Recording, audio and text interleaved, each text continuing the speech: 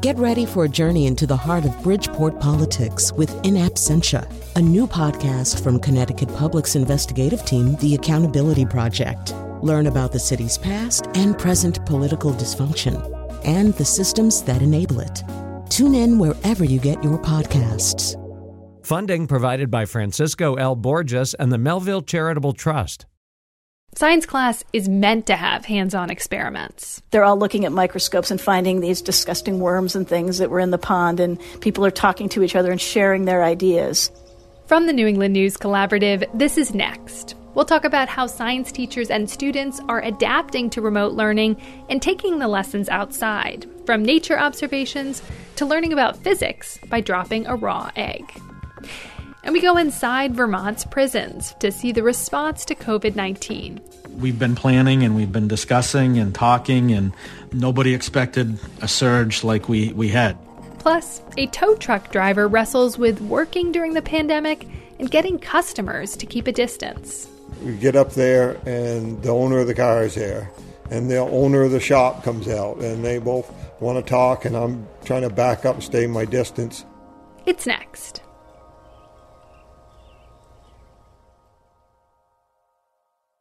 Next is produced at Connecticut Public Radio and is powered by the New England News Collaborative, 10 public media companies coming together to tell the story of a changing region, with support from the Corporation for Public Broadcasting. I'm Morgan Springer. Thanks for joining us. The pandemic has been a time of great change, and many of us have been forced to adapt. So we're going to start out the show by looking at how we've adjusted to this new normal during lockdown. We know that schools have transitioned to remote learning, but how is that working for science classes, where it was all about hands-on learning in the classroom before coronavirus? New Hampshire Public Radio's Sarah Gibson caught up with students and teachers who are discovering the possibilities and limitations of science at home. Dr. Sue Pike teaches science at the Dover Private School, St. Thomas Aquinas. One of the things she misses the most is seeing all her kids in a classroom peering into microscopes. One of the favorites is like the pond water ones, where we're looking at different species and then doing things with food webs. And they're all looking at microscopes and finding these disgusting worms and things that were in the pond. And people are talking to each other and sharing their ideas. Sharing ideas in a lab is central to science education. Pike says it's nearly impossible to recreate that magic online. We're all getting tired of looking at a screen of faces, oftentimes with just the name, and it's just like talking into the void. Most of Pike's students don't have microscopes at home, but they can still go outside. And that's where some of the most engaging work happens. Recently, Pike asked her students to come up with a question about something they saw in their backyard. Freshman Rory Hatch asks if there's a certain part of his magnolia tree that blooms first, depending on the amount of sun it gets. So they talk it through on a class Zoom call. So how could you do this? So you've got this tree, and I guess right now it has flowers, or you know that from past? Last year it bloomed, but only 2 flowers bloomed, and they're on one part of the tree. Most of these students say there's a perk to remote learning, more time outside. But advanced concepts in science and math classes are way harder to grasp now. Student Ryan Storm says he misses having a teacher look over his shoulder as he's doing calculations. It's really hard to ask a teacher through an email or even a video chat, because it's you can't do it with them. This means teachers can't see in real time where students are getting confused, and that makes it harder to track progress. The story is a bit different for elementary school science. These lessons rely less on high-tech labs and more on simple materials that can often be found at home. April Marsh teaches at a public elementary school in Gorham. She recently assigned the Egg Drop Challenge. So they were challenged to create some sort of device that would protect a raw egg when it was dropped from various heights. Students loved it. This is a lot funner. Meet fourth grader Andrew Albert. He says all the screen time these days hurts his brain and eyes, but this assignment felt like an adventure. So I was thinking, I think I need to research something because I never done this before. Eventually, Andrew found a solution. His sister helped him make a video for Mrs. Marsh. First, he cuts open a toy rubber ball. Then I'm going to put popcorn in it. This is going to be hard. Once it's full of popcorn, in goes the egg, which is wrapped in a sock. For extra protection and so it doesn't explode. Then he drops it from his deck and takes a video of the results. And look at that. You got a fresh egg, not even hurt. Later online, Marsh asks him to explain the physics of it, how energy got transferred, why the egg survived. As far as Marsh is concerned, that was a success. But she says managing expectations for remote learning is a balance. You know, you give the material the best way that you can, and you hope that they retain the information, but with also the understanding that all of them are in very different environments in their house and have very different levels of support at home. Take the mold terrarium. Recently, Marsh asked her class to leave a slice of bread in a plastic bag and watch it grow mold. Some told her, "We don't have enough food at home. We can't let a slice of bread go to waste." Some families have found remote learning discouraging, but science educators say there are ways to make science fun, even if school at home feels like a drag. Gabby Brott is a coastal science educator with UNH Extension. She has 3 kids, 10, 8, and 4, and she says the only way they're getting through this is to immerse themselves in the woods. We're calling them feral children at this point. Going outside helps Brott and her kids release their pent-up energy, and it gives them a natural lab to poke around and ask questions.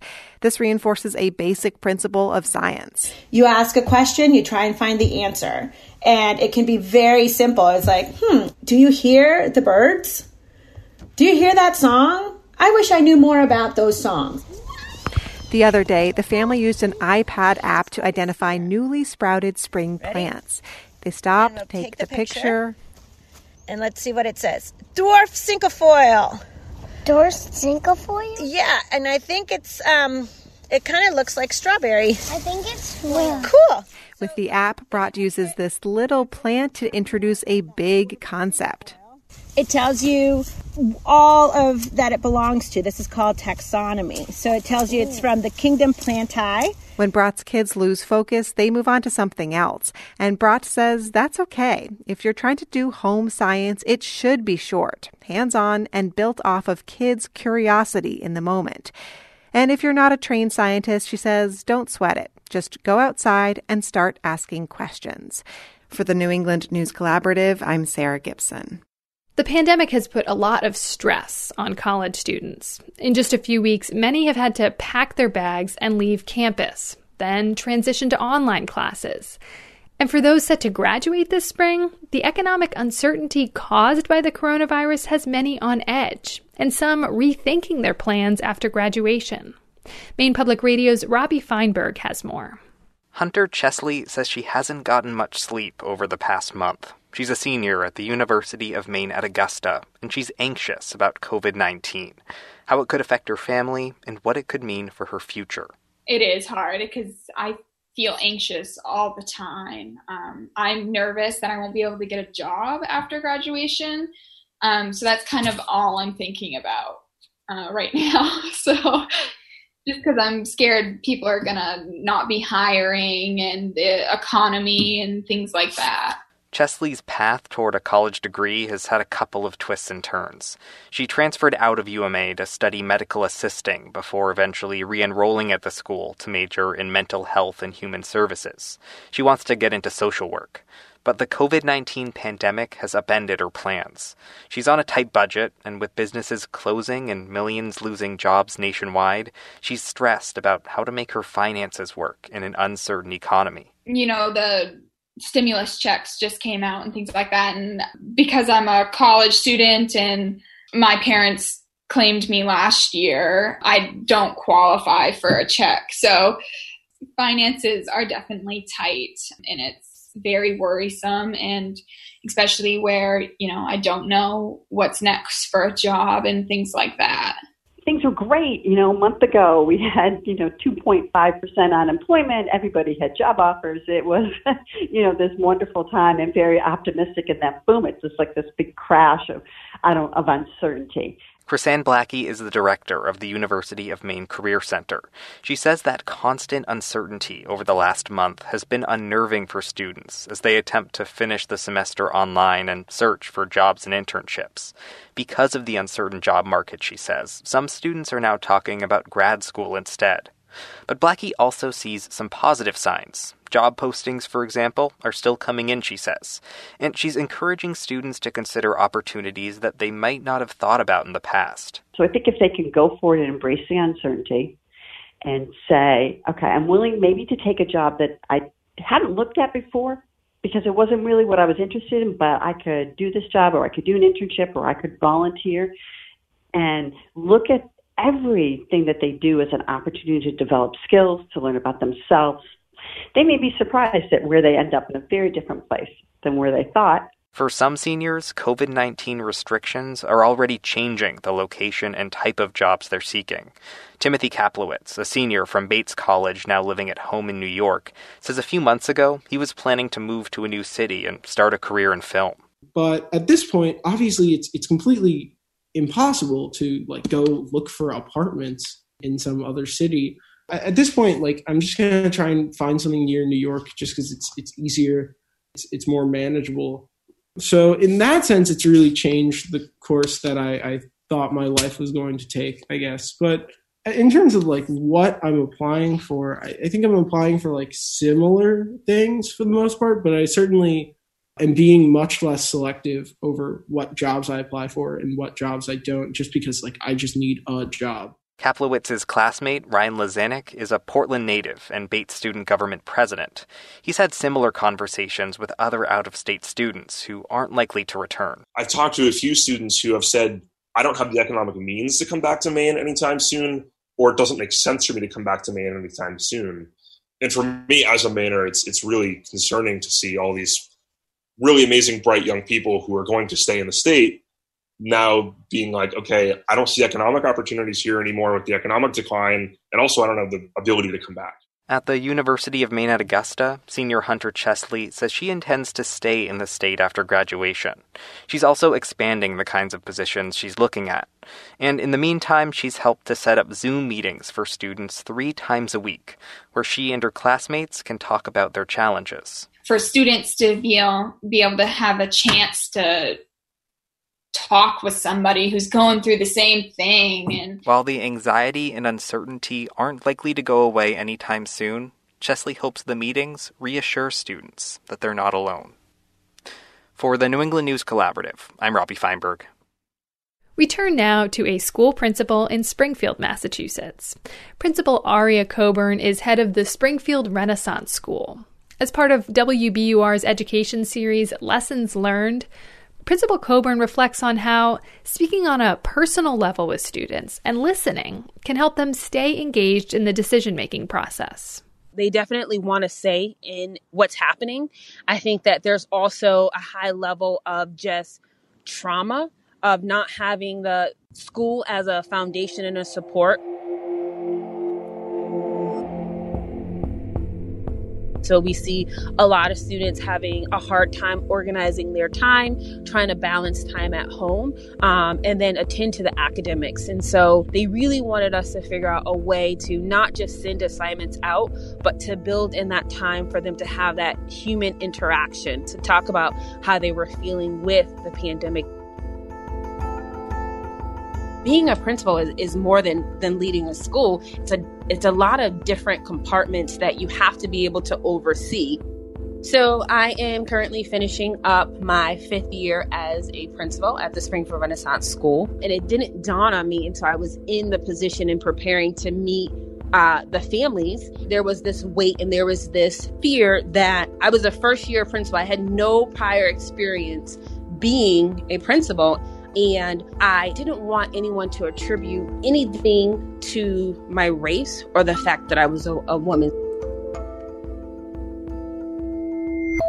My narrative was always driven by, hi, I'm Aria Coburn. I graduated from Northeastern University. I got my master's at American International College, born and raised in Springfield. I was trying to put those pieces up that people could connect with, I thought.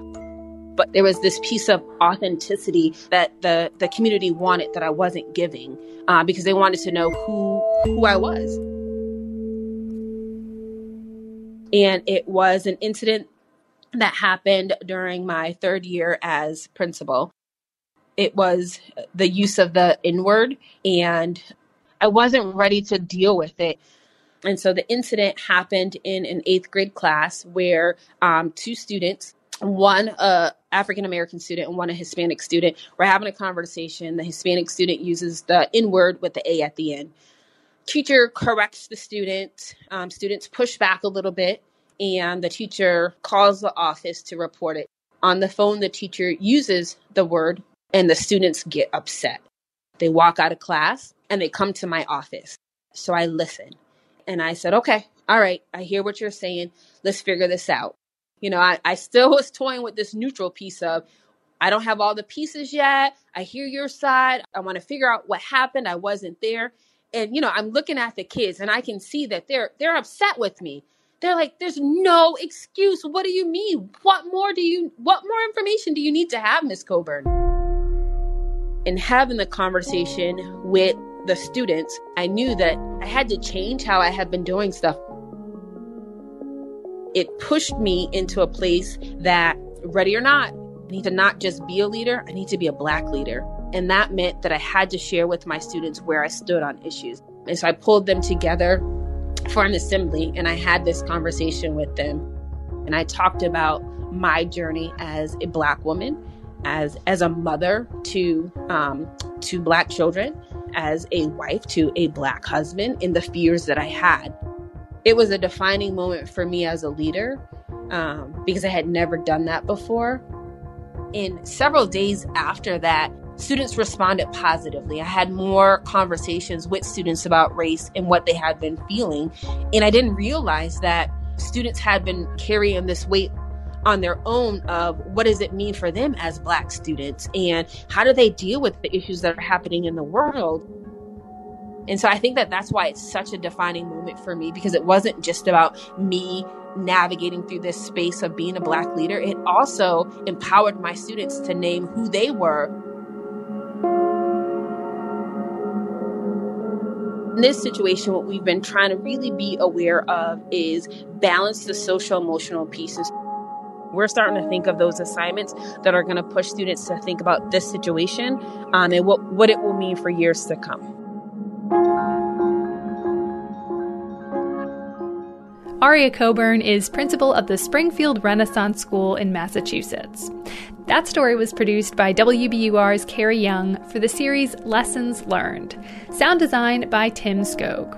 You can find more stories from the series at WBUR.org. After the break, we go inside Vermont prisons to see how they're addressing the coronavirus. Plus, an investigation into injuries and deaths in Massachusetts jails and the connection to for-profit healthcare companies. It's next. Next is made possible in part by our founding supporters, who believe in the power of collaborative news coverage, including the Common Sense Fund, supporting the New England News Collaborative and its coverage of climate change and the evolving clean energy economy. Support also comes from Douglas Stone and Mary Schwab Stone through the Smart Family Foundation of New York. Welcome back. I'm Morgan Springer. Now we're going to head inside Vermont prisons with Brave Little State, a podcast from Vermont Public Radio that's powered by listener questions. One listener wanted to know, what's going on in Vermont prisons during the pandemic? The answer looked one way a couple of weeks ago, and it looks very different now. VPR's Emily Corwin starts in the present and works her way back. I mean, tell me about the last week for you. What was last week like for DOC leadership? Crazy. This is Al Cormier. He's the facilities executive for DOC, the Department of Corrections. Wednesday, April 8th, DOC announced a Vermont inmate had tested positive for COVID-19 for the first time. And immediately, they tested every inmate and employee inside that prison, the Northwest Correctional Facility in Franklin County near Swanton. Results came in the very next day. 33 inmates and 17 staff members were positive for COVID-19. in just that one prison. It's hard to describe because it was, we've been planning and we've been discussing and talking, and nobody expected a surge like we had. DOC had just recently decided that if they needed to quarantine more than a handful of inmates, they would put them in an empty unit in the prison in St. Johnsbury. It had been hypothetical. Now it was real. The same day the test results came in, DOC transported 28 COVID-positive inmates from Franklin County to St. Johnsbury. DOC vehicles backed the inmates up to the quarantine unit's fire exit. So they went right into the unit. They didn't even have to go through the admissions area or the general population areas. It was all completely separated. Here in St. Johnsbury, each COVID-positive inmate has his own cinder block cell, with a toilet and a window looking out into the day room. So the day rooms look normal, other than staff in full masks and glasses and goggles and Tyvek suits. The living units look the same. About 25 unquarantined men are incarcerated in a different unit at the St. Johnsbury prison. It's their job to cook for sick inmates. They told me they don't like that the same officers go between the quarantine unit and theirs. But Al Cormier says there's a rigorous process that protects the inmates and the guards. To get to the quarantine unit from the rest of the prison, he says guards walk through a gym and into a hallway, which he calls a, quote, warm zone. And then it goes outside to a tent. So inside this large military-style tent is all the donning and doffing areas for the staff. So they go out, they get their PPE, they put their PPE on, and then they walk into the facility. When they're done, they leave that hot zone. They go back into the tent. All their PPE is taken off. It's dipped in bleach. It's cleansed in bleach. There's a washing station there. They can wash their hands. There's hand sanitizer. They bleach the goggles. They put the mask in a paper bag. They're able to spray down their feet and their shoes with a bleach solution to kill everything before they walk back into the facility. Cormier says these staff do have N95 masks, but they have to reuse them 5 days in a row before they get a new one. According to the CDC, this practice increases risk but is acceptable during a shortage. There are now more than 30 inmates quarantined in St. Johnsbury. Moving them came together pretty quickly. But Cormier says the department has been planning for coronavirus since February. That's when they started asking visitors and new inmates about travel to places like China.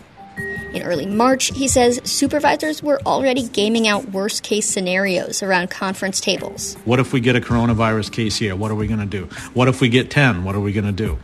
Where are we going to put them? Where are we going to house them? Do we have the medical supplies to do this? They realized there might be shortages. Once we started hearing it, basically, it was this whole toilet paper rush, right? We're like, we probably ought to get ready for some of this. They started stockpiling food, cleaning fluid, medical supplies. By mid-March, they canceled in-person visitation and started taking staff members' temperatures. Then, on March 23rd, the first staff member tested positive at the prison in Newport. A week later, a staffer in Franklin County also tested positive. That's where the outbreak is now. The next day, Governor Scott signed the executive order telling everyone outside prison they had to stay home. For those of us on the outside, everything was different. This call is from a correction facility and is subject to monitoring and recording. My first phone call with Brian Rock was 3 days after Governor Scott's stay-home order went into effect. I'd already been working from home and social distancing for 3 weeks. But for Rock, who's incarcerated at Northwest, where the outbreak is now, little had changed. I mean, I go to the gym every day. The gym's available, and I'm running around playing basketball with people. Inmates were still eating meals all together in Chow Hall. We got 40 or 50 people at a time in the Chow Hall. My elbows touch 2 other people that I sit with, and there's somebody directly across the table from me. Rock told me his unit's hand sanitizer bottles were frequently empty and didn't contain CDC-approved hand sanitizer made with alcohol. At first, when I asked DOC Commissioner Jim Baker about this, he said the inmates I was talking to must be confused. We have created an incredible supply line going to these facilities. I check on that supply line twice a day, personally. After our story ran, Baker acknowledged DOC is struggling to supply its facilities with alcohol-based hand sanitizer. Now, probation parole officers are helping the department with its supply. And, by the way, as soon as I asked Baker about the basketball, he had it canceled.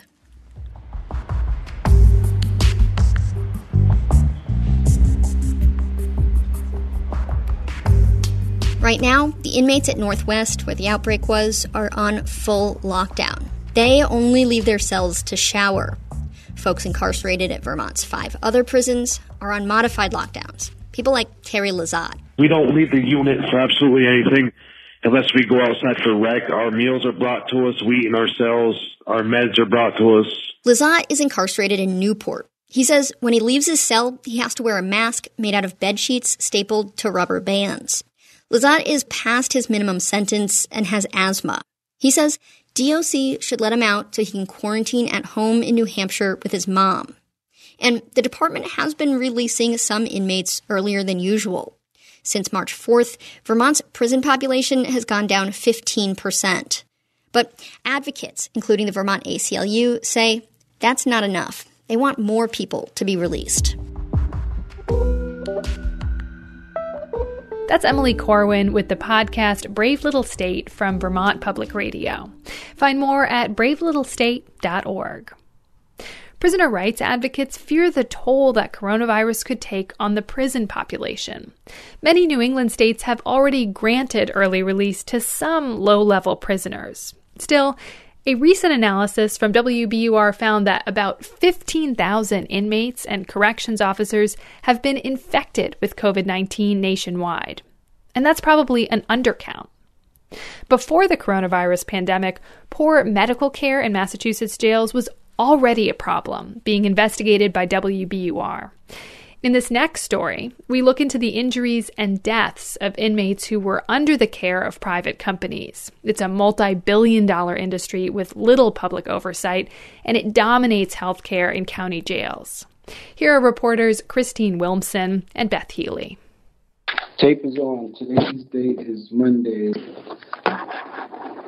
June 22nd, approximately 11:44. This is a recording of an internal investigation conducted by the Suffolk County Sheriff's Department. We're just trying to get a picture of what occurred since y'all were cellmates. Officers are questioning a cellmate of Roderick Pendleton, a 51-year-old truck driver and preacher with 4 kids. He was just way beyond sick. You mean physically? Physically. Describe it for me, how he was way beyond sick. He wasn't eating. He would have to use a chair to shower. And he was just constantly in pain. Over 4 days in the medical unit at the South Bay House of Correction, Pendleton complained to nurses about abdominal pain and begged to go to the hospital, according to a jail report.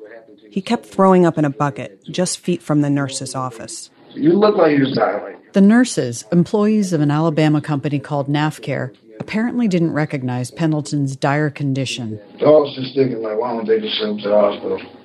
They sat there and let him suffer all that time, and by he was half dead when they took him to the hospital. That's Pendleton's sister, Janice. Pendleton died on Father's Day, 2015, within hours of being taken to the hospital, according to the jail's investigation. The medical examiner determined he'd died of a bowel obstruction. We met Janice at her Dorchester home and shared the records we obtained.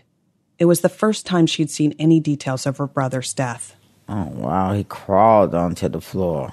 Janice pages through the testimony of her brother's cellmates describing his decline. She can't understand why the staff didn't send him to the hospital sooner. He laid in that infirmary suffering, and there was no one with him. To this day, no one has answered Janice's question. Why didn't her brother get help in time? Do you remember Roderick Pendleton? I do not.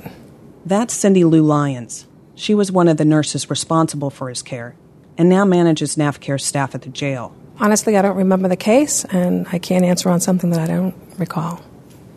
Is there a death that sticks out in your mind? No. No one else at NAFCARE would comment on Pendleton's death. Suffolk County Sheriff Stephen Tompkins declined to be interviewed. The jail's superintendent is Yolanda Smith. This is certainly not to pass the buck on NAFCARE, but we hire NAFCARE to handle medical care. NAFCARE has not always met its obligations to the jail. The Suffolk County Sheriff charged the company $2.4 million in penalties from 2015 to 2017 for staffing shortages.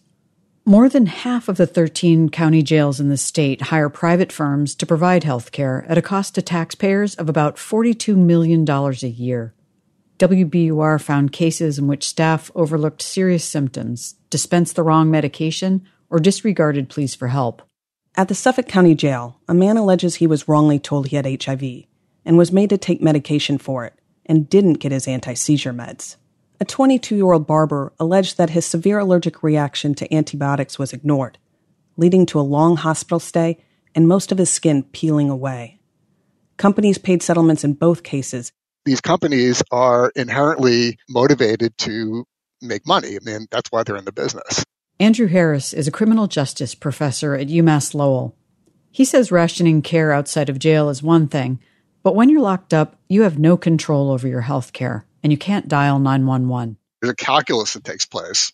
There are going to be situations where care is going to be withheld, very often with negative consequences for the patients. That's what Eileen Taylor saw as a physician assistant for NAFCare at the Essex County Jail. If they could cut a corner, they would. They would, absolutely. She says while working there in 2016 and 17, NAFCare tried to limit urgent orders for blood tests because they cost extra money. Other medical orders were overridden, Taylor says, by NAFCare staff in an office 1,000 miles away. They would go over our charts, and they are usurping my orders on my patients that I saw, but that was saving them money. She also says staff was reminded that hospital trips were costly. It was like, don't send them out unless you absolutely positively have to the hospital. It had nothing to do with proper care. Taylor has a workers' comp claim against the company and is part of a lawsuit with employees over pay. NAFCare denied overriding orders and said it sends patients to the hospital when necessary. WBUR found that trying to avoid hospital trips, even in emergencies, is not only embedded in jail culture, but in the contracts between sheriffs and the private companies. Suffolk's contract with NAFCare seeks to limit the number of medical trips outside the House of Correction to 80 per month. When NAFCare goes over the cap, it pays the sheriff a penalty of $100 per trip. The Suffolk County Jail Assistant Deputy Superintendent, Rochelle Steinberg, defends the use of penalties. If we have someone that has IV antibiotics, we have asked the medical vendor to be able to manage those on site so we don't have a person at the hospital for weeks on end with officers there 24 hours a day, as opposed to being able to perform that function on site. We found caps, bonuses, and penalties aimed at limiting healthcare costs in jail contracts across the state. David Fati is director of the ACLU National Prison Project. It's hard to imagine a more blatant and inappropriate disincentive to provide care than a financial penalty for providing care. Essex also had incentives to cut down on trips, but got rid of them under its new healthcare provider, WellPath Holdings of Nashville, Tennessee. It's the largest in the country, with private equity owners and $1.6 billion in annual revenue. These private companies serve another purpose for sheriffs. They assume a portion of liability when things go wrong. According to a lawsuit filed by his father, the jail's medical staff and the rapid response team made crucial mistakes that likely led to his slow and painful death. It shows the WellPath workers who were on duty at the jail the morning Bolthouse suffered 17 seizures and died. Our investigation into her death pointed to larger questions about policies at the jail and the private company that's running its health care. WellPath and its predecessor company have been sued in federal court more than 1,200 times in the past 5 years. Both WellPath and NAFCare boast in marketing materials that they've never lost a legal case. Behind the scenes, both companies have settled lawsuits totaling millions of dollars, according to court records and news reports across the country. Kip Hallman is president of WellPath. This is a litigious environment. Anybody can file a lawsuit, and I think they see us as being a solution to that problem. Based on the contract we signed and the money we're paying them, I think we're getting a good bang for our buck. That's Worcester County Jail Superintendent David Tuttle. In a recent contract with the jail, WellPath pledged to cut hospital and off-site spending sharply and to split any savings with the sheriff. And to be honest with you, like the insinuation that I think you're making and other people have made is, well, this forces you to cut care and costs. And because it wasn't true, why even have it in there anymore? So it was taken out. There wasn't. But you did use it. Yeah, it wasn't that much. It was a couple of $1,000s maybe. In fact, Worcester got more than $51,000 over 2016 and 17. One of WellPath's founders is Jerry Boyle. He started as a prison guard and became superintendent of Bridgewater State Hospital. He's pleaded not guilty to bribing a Virginia sheriff to win health contracts. Boyle has resigned, but before that, he helped WellPath win contracts with Worcester and other jails. A note here, WellPath is a financial underwriter for WBUR. It had no editorial involvement in this story. Hallman, the WellPath president, stands behind the contracts. The contracts are very similar to what you would find in healthcare at large, what we would call the free world. The other large jail medical provider in Massachusetts is Correctional Psychiatric Services, or CPS. It holds medical contracts with 4 county jails in the state. One of them is with the Bristol County Jail. So just take these little cards I gave you and swipe them up against this box, okay? Since CPS signed a contract with Bristol in 2009, there have been 29 deaths. No other jail had more. More and more you're seeing we become hospitals in a lot of ways. That's Sheriff Thomas Hodgson. He defends CPS's work and says jails have challenging populations. Older inmates who've come in, who've been involved in drugs for quite some time, and, they're not nearly as healthy as they would be otherwise. Hodgson has done a number of controversial things over the years, including charging inmates co-pays for health care. He says his jail staff is focused on the care and custody of inmates. It's never to our advantage to fall short of giving the proper care to anybody here. That's our charge. It was at Hodgson's jail in Bristol on March 16, 2012, that Kelly White was dying. It would later be determined she had a heart infection and could have been treated with IV antibiotics. She was 42 and had been at Bristol for 3 days, picked up on a warrant for owing $200 in court fees. She was sick and withdrawing from long-time drug use. Jail records show that morning, a nurse sent her to the infirmary in the next building over.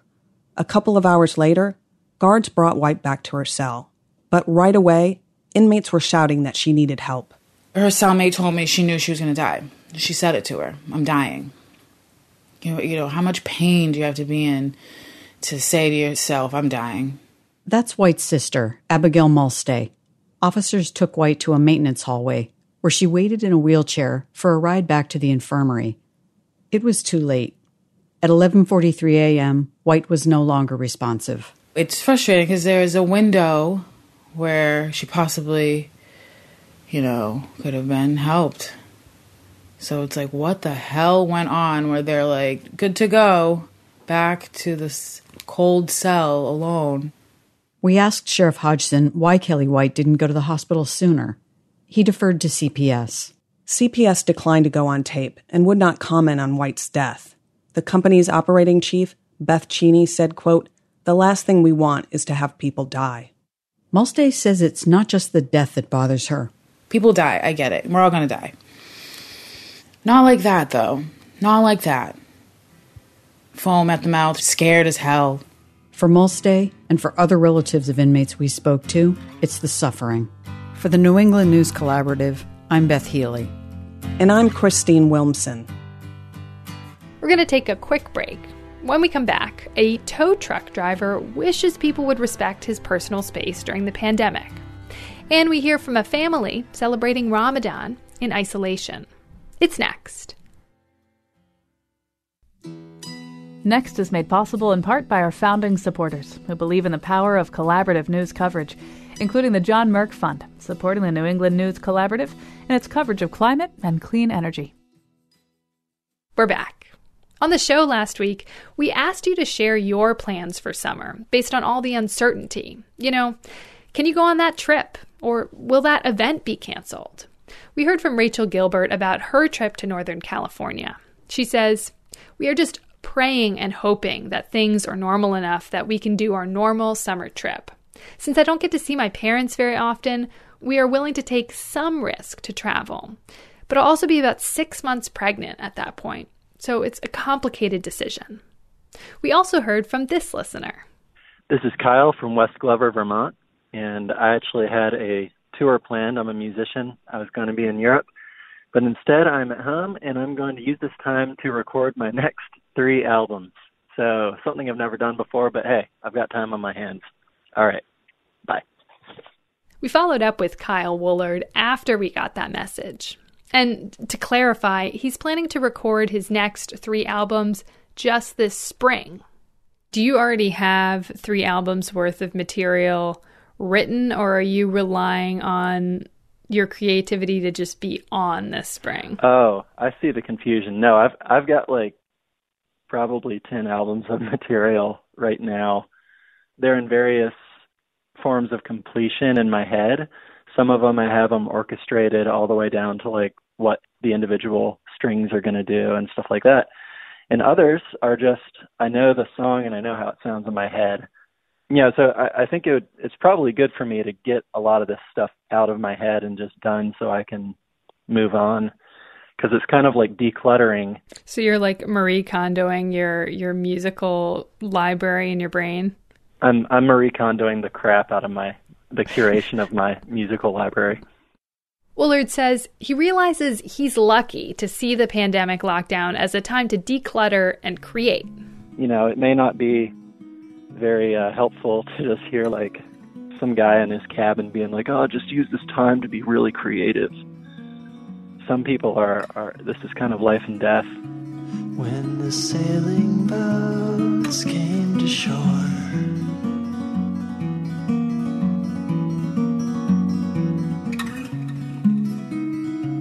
couldn't hear a thing through the roar.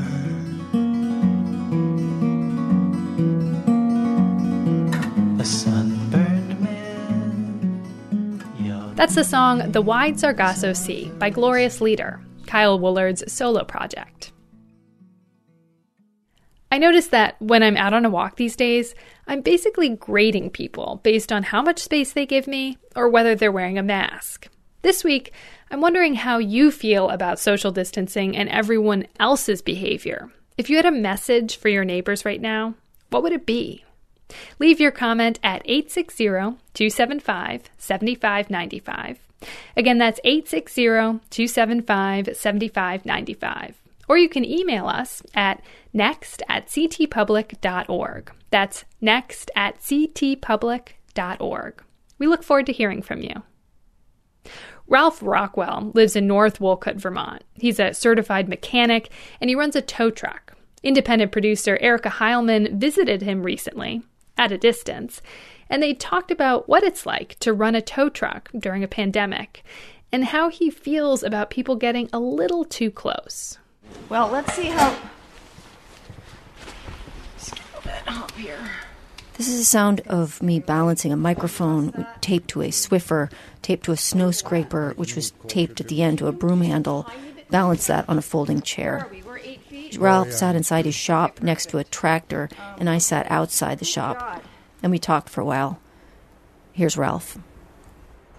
How would you say people around here are thinking about this virus? Some of them are taking it serious, and of course we don't get out much, but some of the people we meet, like we went out yesterday to do a tow, the first one in a long time, and the gentleman in Crashbury, I tried to tell him as soon as I got out of the truck, I said, I'm at the perfect age to get this virus, and I don't want to get it, and I certainly don't want to give it to you, so we got to stay our distance. And because he knew me, he wanted to get really close, and he opened the back door of the garage so I could come in to jumpstart his mother's car, and he still come around. When he come around, I kind of backed up, but he thanked me for getting it started. But I think some people don't realize how serious it is. Can't really get a handle on it. And one guy called last week and needed a car towed. It was in Crashbury and take it to Barton. Turned out that it was in another shop's driveway. He'd been there for 4 months, and the guy decided that day was the day that he wanted it towed to Barton. And AAA always say the member's got to be there, show the card. I called the member and I said, nobody needs to be there. Leave us the keys. So she agreed, and we get up there, and the owner of the car is there. And the owner of the shop comes out, and they both want to talk, and I'm trying to back up and stay my distance. I didn't even want to get in the car there. Mike Denton told me, the inside of a car is more dirtier than your toilet seat if you stop and think about it. That's a real close confined quarters, everybody's coughing and sneezing, blowing their nose or whatever, and, very seldom gets sanitized, So I had him put it in neutral and just got it on the truck and got it up there, unloaded it, and the guy, I'm watching him, he's over there pumping gas. Somebody comes in, he's standing within a foot or two of the guy, no gloves on, no mask or nothing, talking away, and it was like, you guys don't get it, So finally I hollered over to him and told him the keys were in it and the window was down and he could secure it. And he come over like he wanted to be my best friend or something. But we try to do everything we can to be safe like you're doing today, But it's hard for people to visualize when it's something they can't see, hear, smell, or taste, But I just believe a lot of things that they tell you, and I try to use common sense. And I don't have hand sanitizers. You couldn't find any.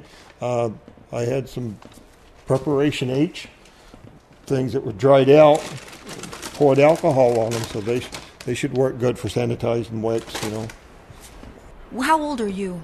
67. Lord willing, I'll be 68 in June if I make it. Are you afraid for yourself? No. Why? Because I know the Lord, and I know if I die that I'll be in a better place. But the thing that bothers me the most is the burden that be on my family, my wife, and my loved ones.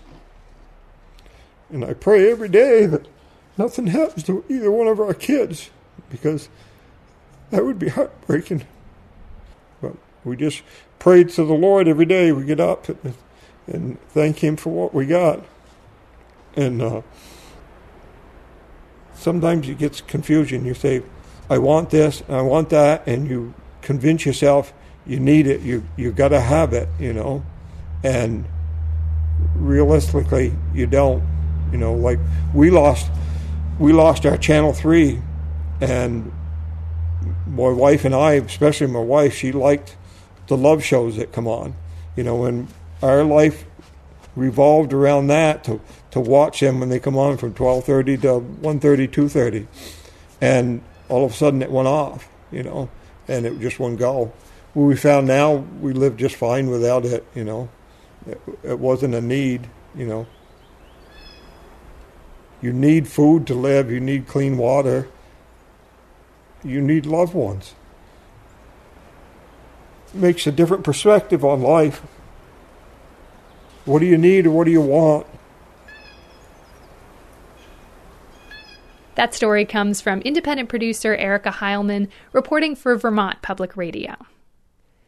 It's the holy month of Ramadan right now, and Connecticut Public Radio's Frankie Graziano connects with a Muslim family who's adjusting to offering the special evening prayer at home while mosques are closed. Sammy Malik stands in front of his parents and two little brothers with his back turned towards them.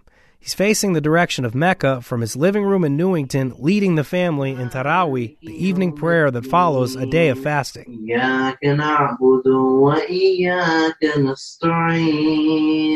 His 5-year-old brother Abdullah did a good job of following along, and afterward, he couldn't help but take the first interview question about the Tarawih prayer for the family. We always do it at the masjid. That's Arabic for mosque. It's where Sammy Malik and his family would have been tonight if it weren't for the pandemic. It kind of gives us a new perspective, how we can stay connected to our religion, keep our faith strong in these times that there's so much uncertainty. In Ramadan's past, he'd be at the Berlin Mosque.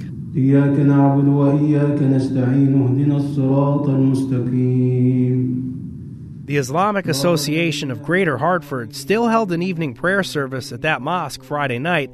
A sheikh recites verses from the 2nd chapter of the Quran in front of no congregants. Dozens of followers are participating virtually. Malik is one of them. He watches Facebook Live from his couch.